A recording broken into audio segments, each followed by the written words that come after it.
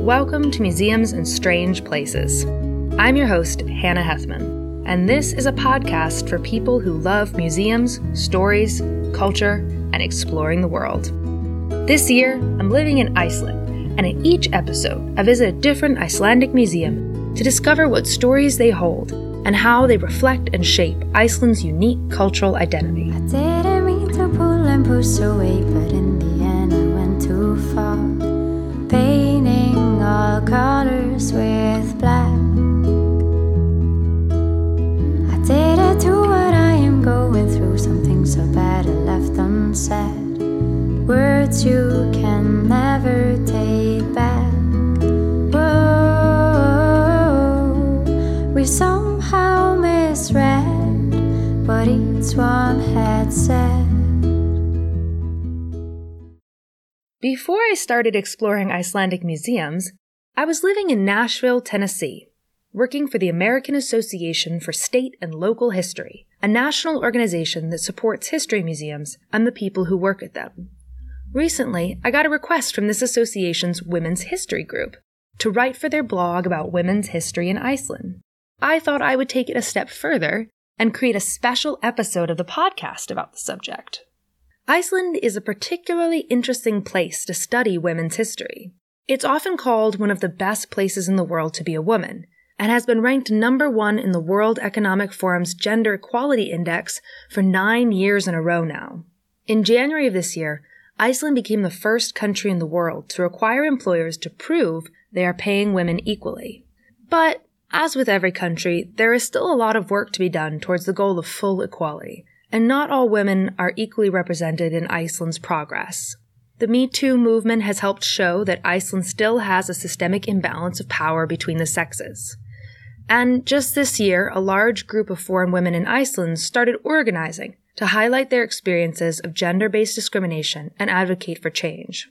And of course, trans women in Iceland are still fighting for full rights and acceptance in the legal system and society at large. While working in the field of public history, I learned that one of the best ways to answer questions about history is to ask the experts in the archives. So, to find out what it's like to study and research women's history in Iceland, I headed down to the basement of the National Library in Reykjavik to talk to Rakel Adolfsdóttir, the sole staffer for Kvennasögusafn Íslands, the Women's History Archives in Iceland. I'm Rakel Adolfsdóttir, and I'm a specialist here at the Women's History Archive. I'm also the only staffer. I just started working here 18 months ago. I took over from a woman who'd been here for 15 years. And I have majored in history, and specifically, so Icelandic women's history. And even more specifically, it's the interwar years in Iceland. And sort of women's participation in politics then. But I tried to cover everything and know a little bit about every period in Iceland to be able to help people find sources and other things. It's a Women's History Archive, and it was founded in 1975 on 1st of January. It was really a grassroots movement and a grassroots thing. And it was sort of founded because the UN had said it was the Women's Year that turned out to be the Women's Decade. And of course, later in the year, we had the Women's Strike on 21st of October. So it was sort of a part of this sort of movement really in Iceland, where sort of women were really taking their place. It was founded by Anna Sigurðardóttir. She was born in 1908, so this year is 110 years from her birth. And she had no university background or anything, but she had been collecting sources on women's history since about from 1947 and on. So she was very keen on history and women's representation in history. And she really just said it was a falsification of history, how sort of women weren't being included in the narrative. So it was founded in 1975, and it was in her home for 20 years, which is pretty great. But it was always sort of the big goal was always to be a part of a bigger institution, of a governmental institution, and that sort of dream became a reality in 1996 when it moved here to the National and University Library, where we are now. What's in the collection? Well, mostly. So at first they weren't sure how to put it. It was just supposed to be a broad way to get to know Icelandic women's history throughout the ages. And it has sort of developed into, because it's a part of a large museum now, so we don't really collect books anymore, although we get a lot of books that are gifts. It's mostly private collections, and mostly from women's associations. So we have women's associations from 1895 and up to, I think the newest was founded in 2004 or something. So many women's organizations in Iceland will always give their private papers to the Women's History Archive as just part of how they function. So we have minutes from meetings from, 1907, 1914, and just throughout the 20th century. We also have a lot of private collections from women who were connected to the women's movement in any way. So a lot of diaries, a lot of letters as well, focusing on sort of the women's struggle. But then we also have the workers' woman. Like we also want to have a very broad representation of women in Iceland. I needed a historical overview to put the rest of our conversation in context, so I asked Rakel to brief me on what she considered the most significant events and accomplishments in modern Icelandic women's history. The biggest one would be the Women's Rights Association, founded in 1907 by Bríet Bjarnhéðinsdóttir, whose painting is behind me right now. She was the leading suffragette, very focused on fighting for the women's right for the vote, and of course many more women was with her. So that's a huge thing. It was always so, she never wanted it to be divided by political parties. So you had women on every political spectrum working together since 1907. And this network of women, it's very curious to me, and I think it's a reason why I think the women's strike in 1975 happened so well.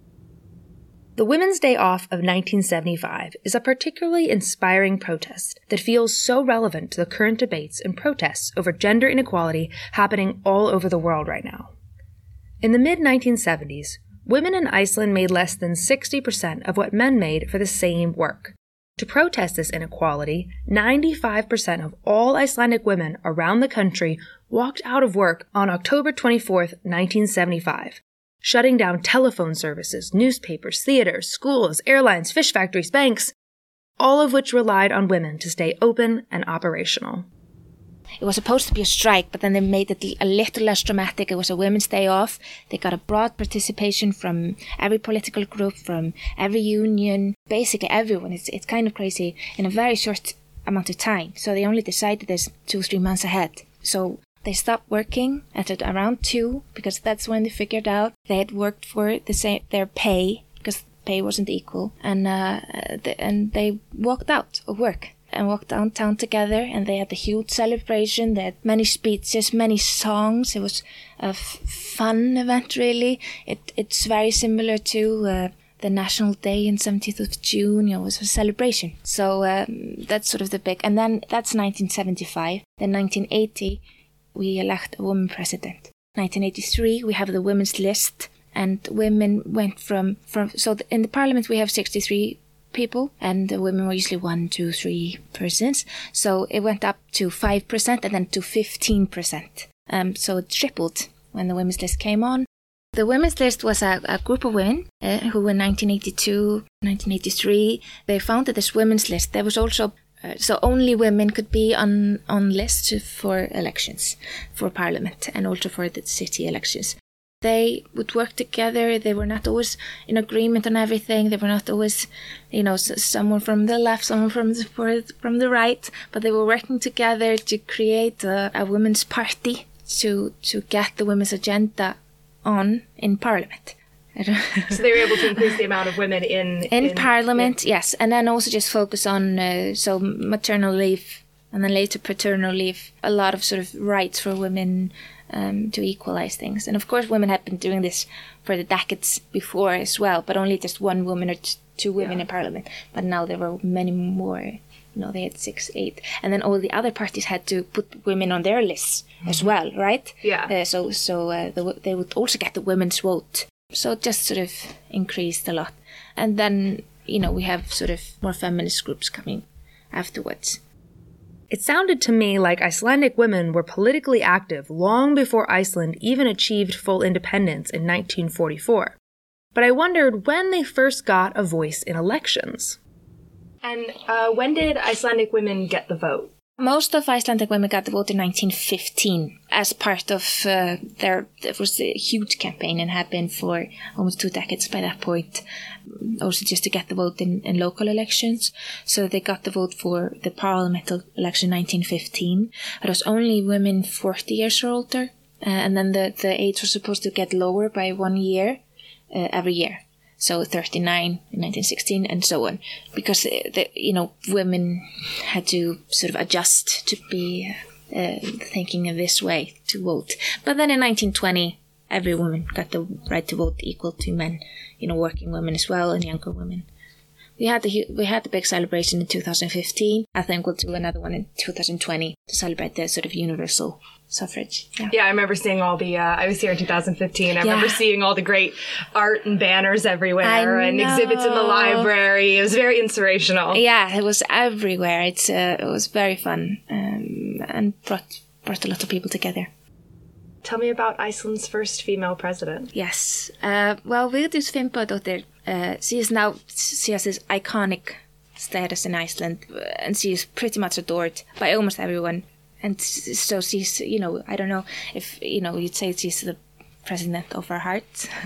So she was a very successful president, very sort of cultural.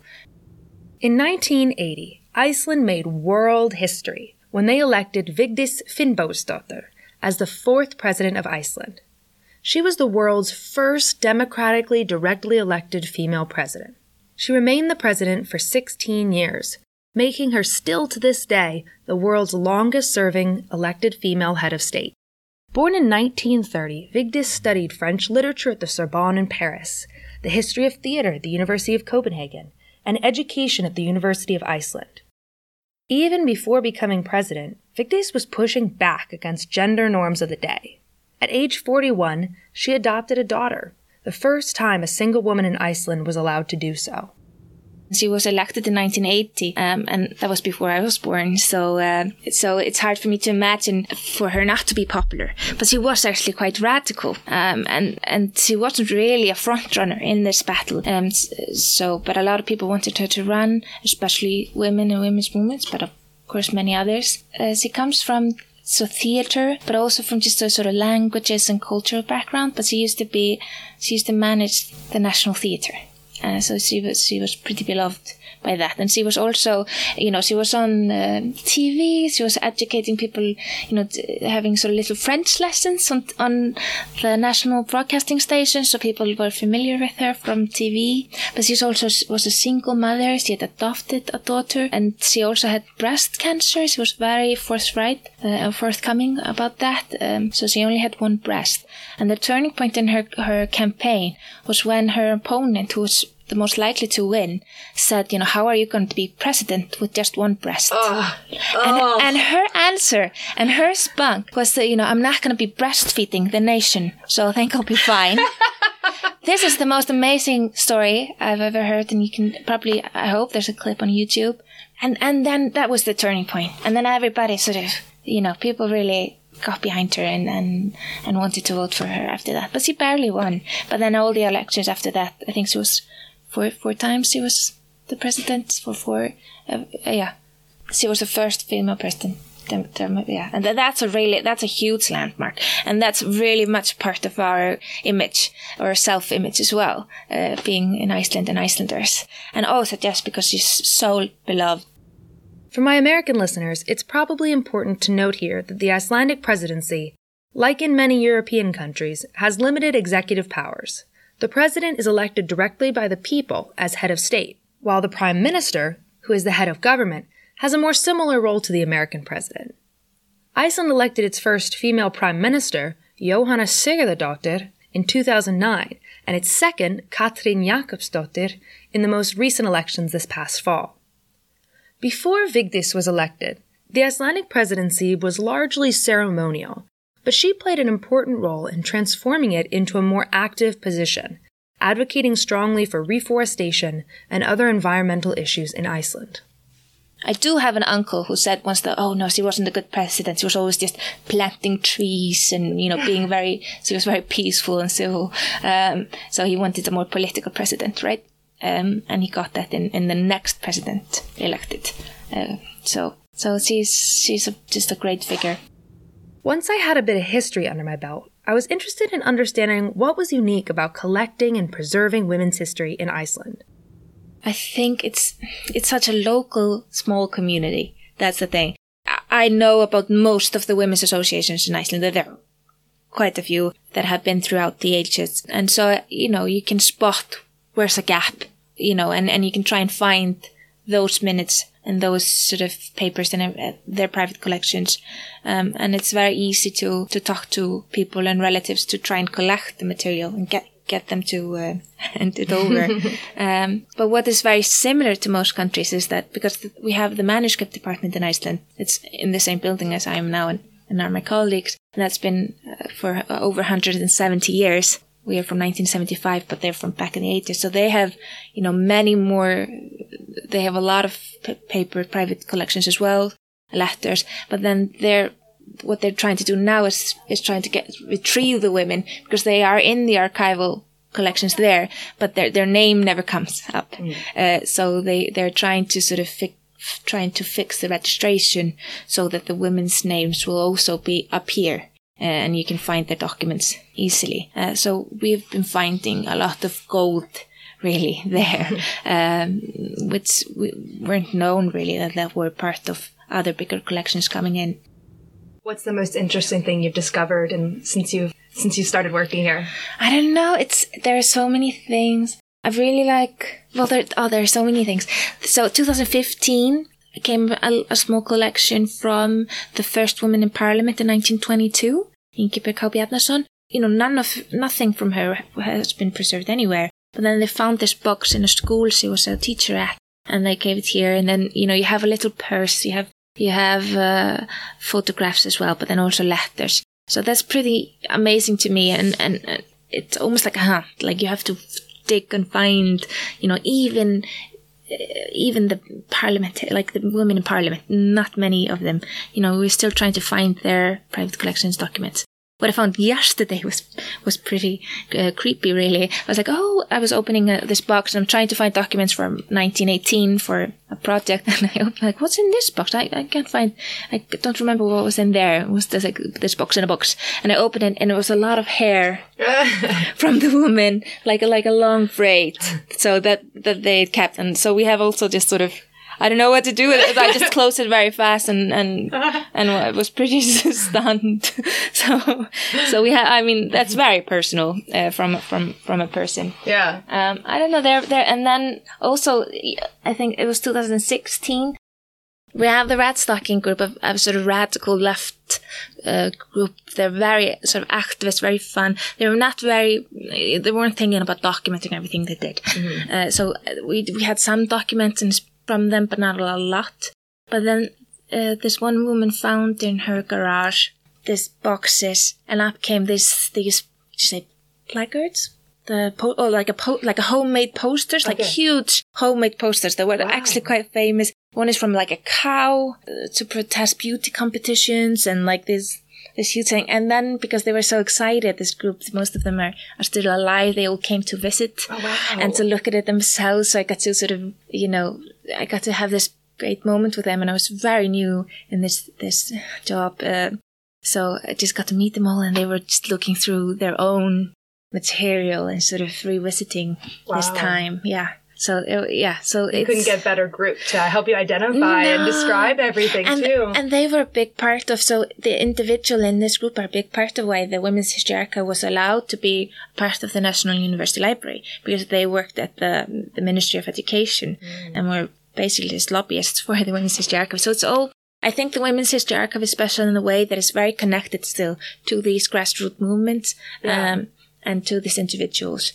And they also are bringing papers and photos and their private collections to here. So yeah, it sounds like it's still a very reciprocal relationship. It's not just a place for history or old documents. It's very much continuum from then till now. Yeah, I feel like that's a goal at least. I think it should work like this.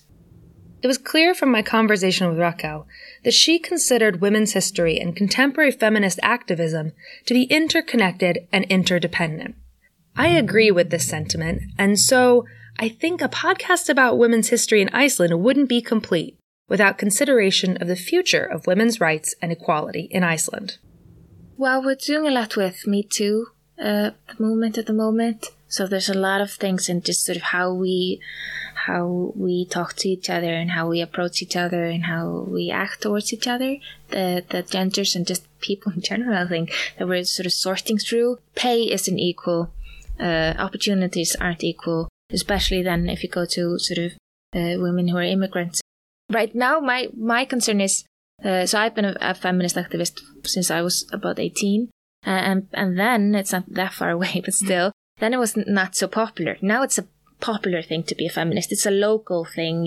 It's in fashion, and it's odd. It's great because I kind of feel like I won, but then also it feels like, wait, it doesn't feel quite right. I'm afraid that there might be a backlash. I'm afraid it won't hold, but it seems to be. So I'm really hoping it goes well. Yeah, I'm very positive.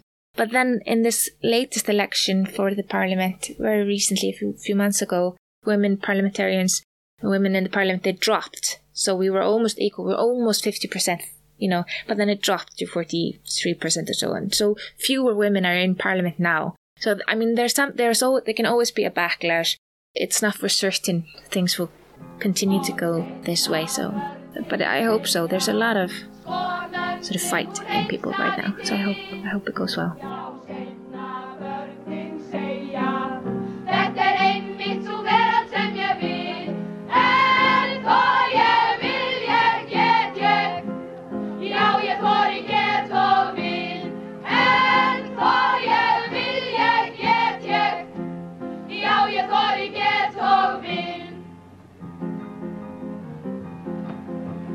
Áfram stelpur standa á fætur, slítum allar gamlar rætur, 1000 ára kvennakúgunar. Ef einstaklingurinn virkur, verður fjöldinn okkar styrkur og við gerum ótal breytingar. Atkvæði eigum við í hrönnum, komum pólitíkinni í lag, sköpum jafnrétti og bræðralag.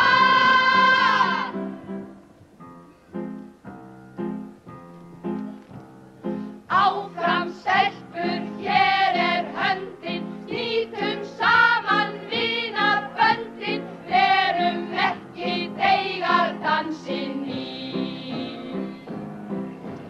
Byggjum nýjan heim með höndum, hraustra kvenni í öllum löndum, látum enga linku vera í bíl.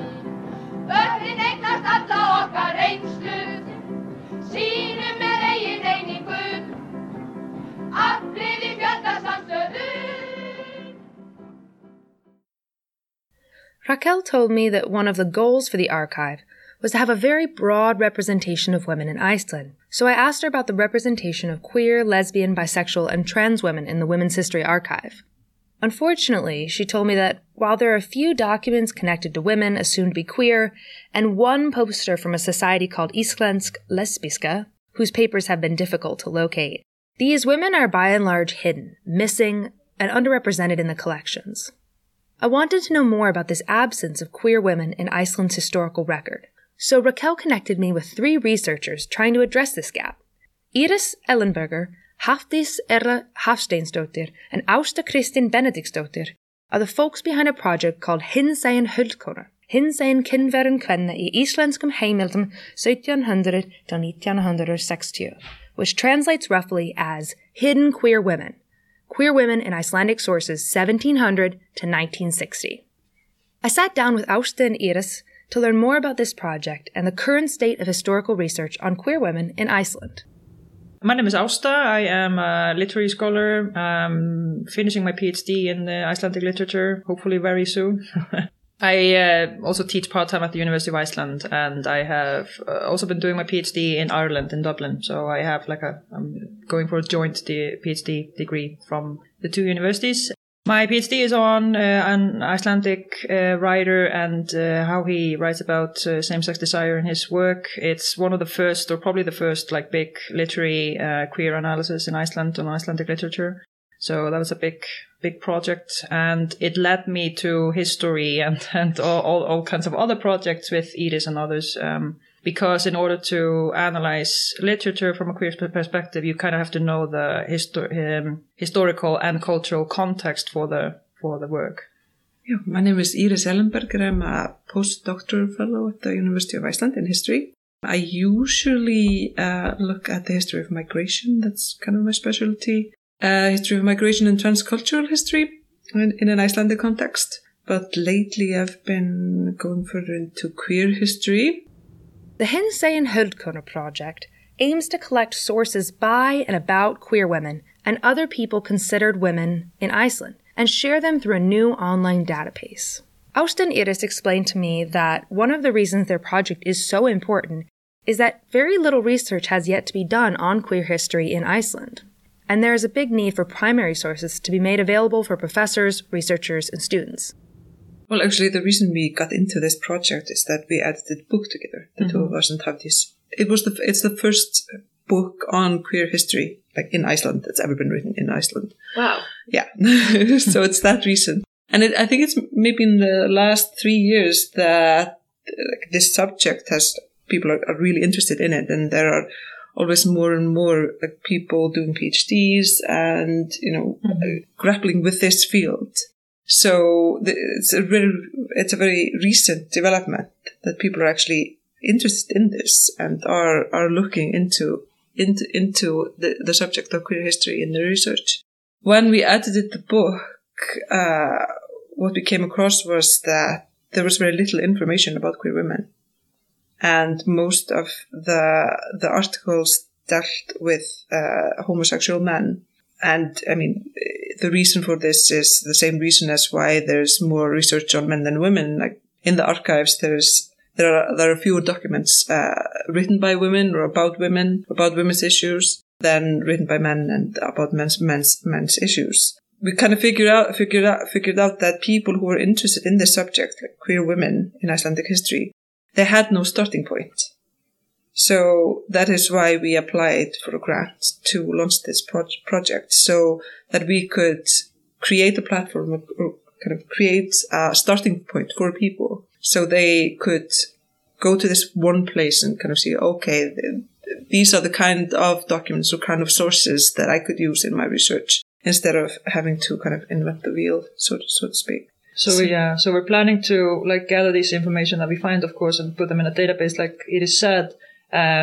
We are not planning to keep it just for queer women. We're hoping that it will eventually become this bigger, broader database for queer history. In addition to collecting physical sources, they are also collecting oral histories from the oldest generation of queer women in Iceland. Yeah, they're not very old, actually. Like if you're talking about lesbians and bisexual women, it hasn't been a long time since women started identifying as lesbians or bisexual. So the oldest generation, these are women around 60, most of them. We're planning 25 interviews with kind of the oldest generation of queer women in Iceland. Women that remember growing up and not knowing what being a lesbian was, or what being queer was, or homosexual. Women who grew up before the identity politics and became teenagers, and young women before 1978, when the identity politics just started going off in Iceland. Yeah, so this is both research into documents and archives as well as oral histories. Yeah.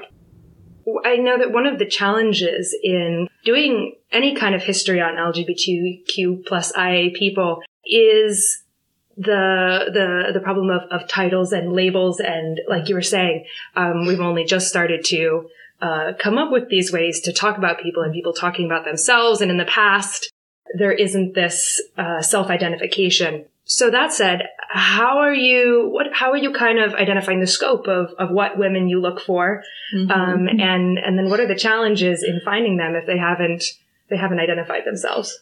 This is one of the big issues, I guess, and it's an issue for.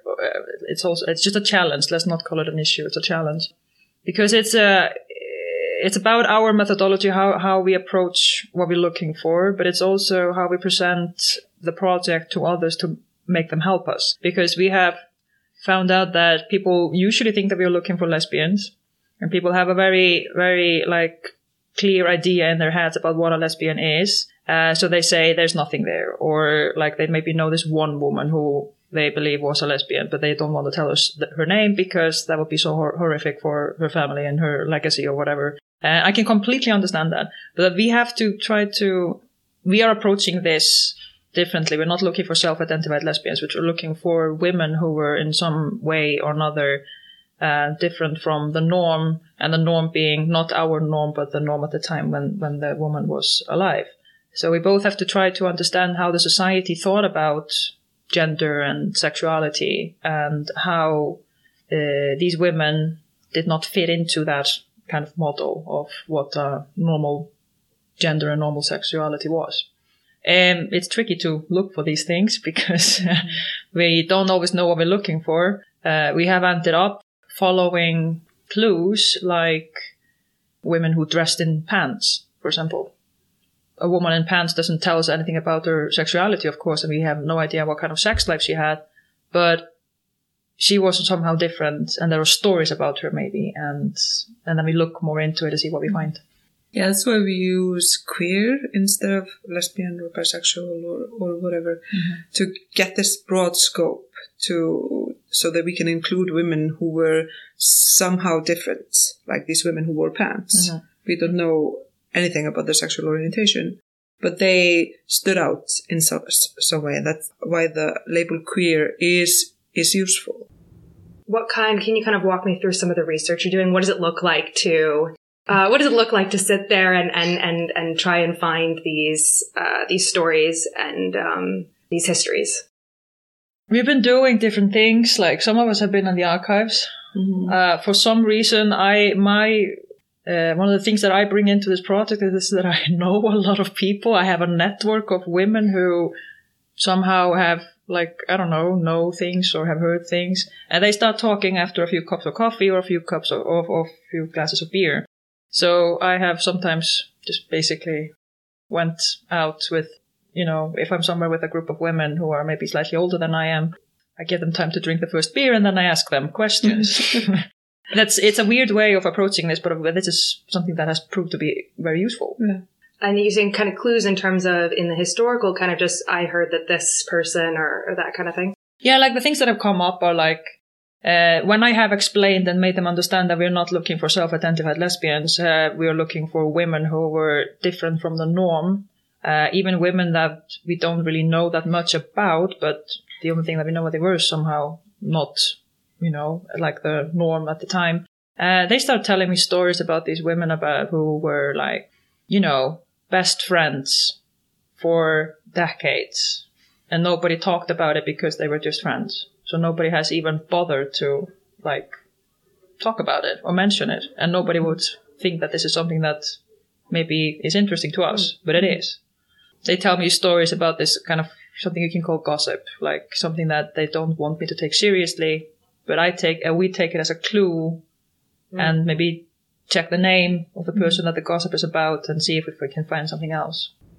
So I kind of read when I say I read on your website, I mean through a combination of my limited Icelandic and a little bit of help from Google Translate, I got the sense that you are hoping to kind of create some teaching guides and make this not just a source for academics interrogating the subject, but also for teachers and students. Can you tell me a little bit about that and how do you think that will go in terms of getting that in the classroom? The first step, of course, is to gather all the sources that we can, and that's going to be an ongoing project. But then we want to put them into a database somehow. We want to put this information, like Edith said, in one place so that people who want to do research on queer history know where to start. But also, we're hoping to be able to make this available not just for academics, but for basically everyone. Students, primary schools, secondary schools, everyone who's interested in the project. So the plan is that the database or the website will be we'll invite basically anyone who's interested to come and start gathering information and doing their own research, basically. Do you think there is an openness in the school system to use this material? I think so. Yeah, I think so too. Especially since it says so in the national curriculum that that students should be able to kind of see themselves in the material they're given and what they're taught. So they should learn about queer women or queer people in history, but the fact is that they don't, and that one of the main reasons is that there's so little information, and so little material, and so little research. So that was kind of one of our selling points, that this project could help amend that situation, so that queer students can see themselves, somebody similar to them in Icelandic history. And I think that teachers are willing to implement it in their teaching. There's a lot of need for material about queer issues. Me and my partner made a website with basic information on queer issues, and it's being used in, I think, mostly in high schools, but also in universities, and also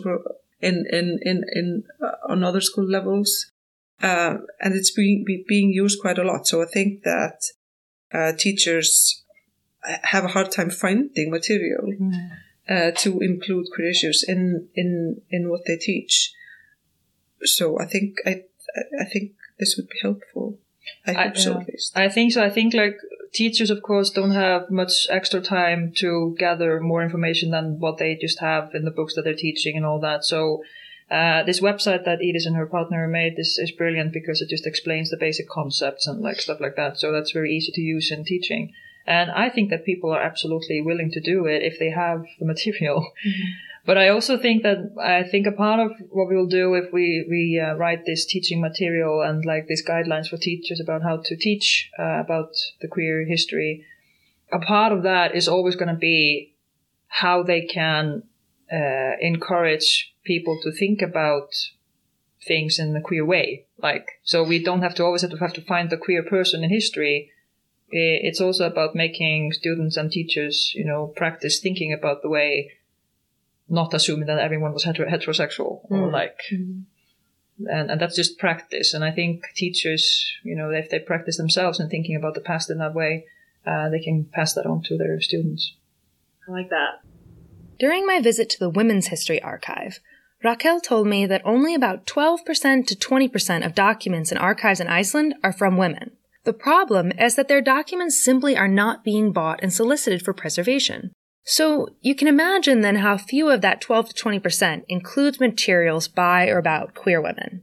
The first step now, both for Raquel at the Women's History Archive and for the researchers with the Hidden Queer Women Project, is to find these records within the existing archives, collect more documents created by and about women and queer women, and make the collections available and accessible for researchers and teachers searching for sources about women's history. Both the Women's History Archive and the Hinsegin Höldkona Project are looking back over a male-dominated historical record to find the women whose lives and stories are hidden in the archival collections and in undiscovered attic boxes. This work of refocusing our historical awareness is not unique to Iceland. The same work is being done by museums, libraries, archives, academics, and amateur historians all over the world.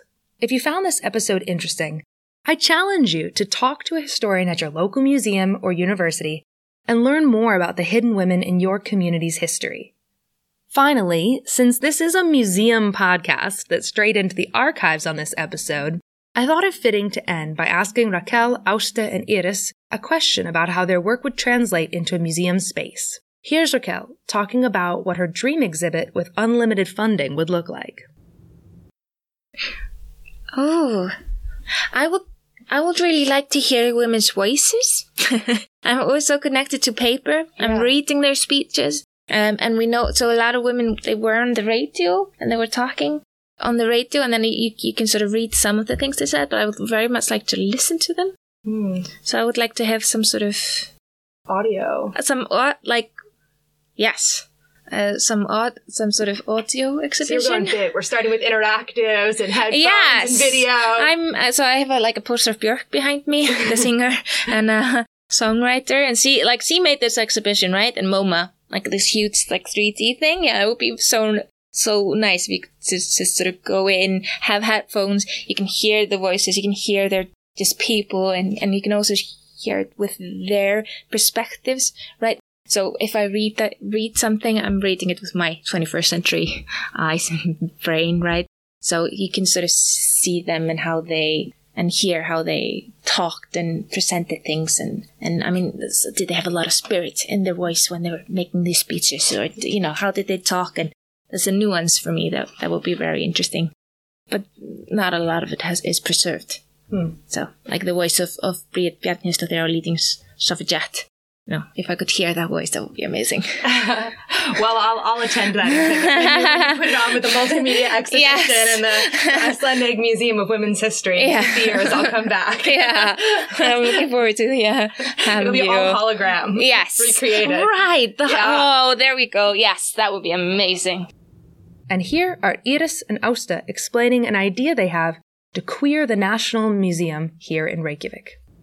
There are three of us queer researchers at the university who came up with this idea to incorporate queer issues and queer history into the National Museum, the main exhibition, to create a kind of a pink thread through the exhibition where you stop maybe 8 or 10 times to create 8 or 10 stops throughout the exhibition, where we kind of interrogate it from a queer perspective and ask questions on queer issues and to have a kind of a queer perspective on maybe monasteries in Iceland in the 13th century or The main exhibition is a lot about, I think it's called Building a Nation, isn't it? Yeah.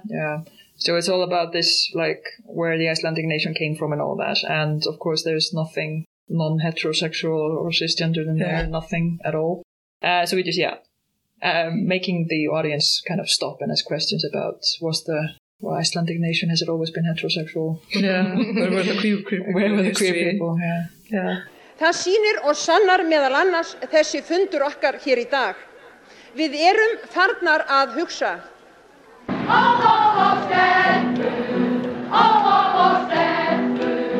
Við brýnum okkar röst og verið snúnum heiminn.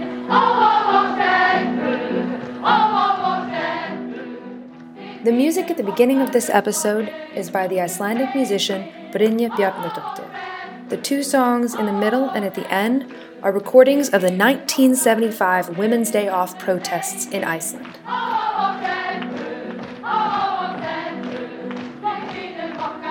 Visit my website, hethman.com, that's HHETHMON.com, to listen to Brynja's music and learn more about Icelandic women's history. If you liked this episode, please take a minute to review the podcast on Apple Podcasts or send me a tweet at Hannah_RFH. Reviews and social media shares help people with great taste like you discover the Museums and Strange Places podcast.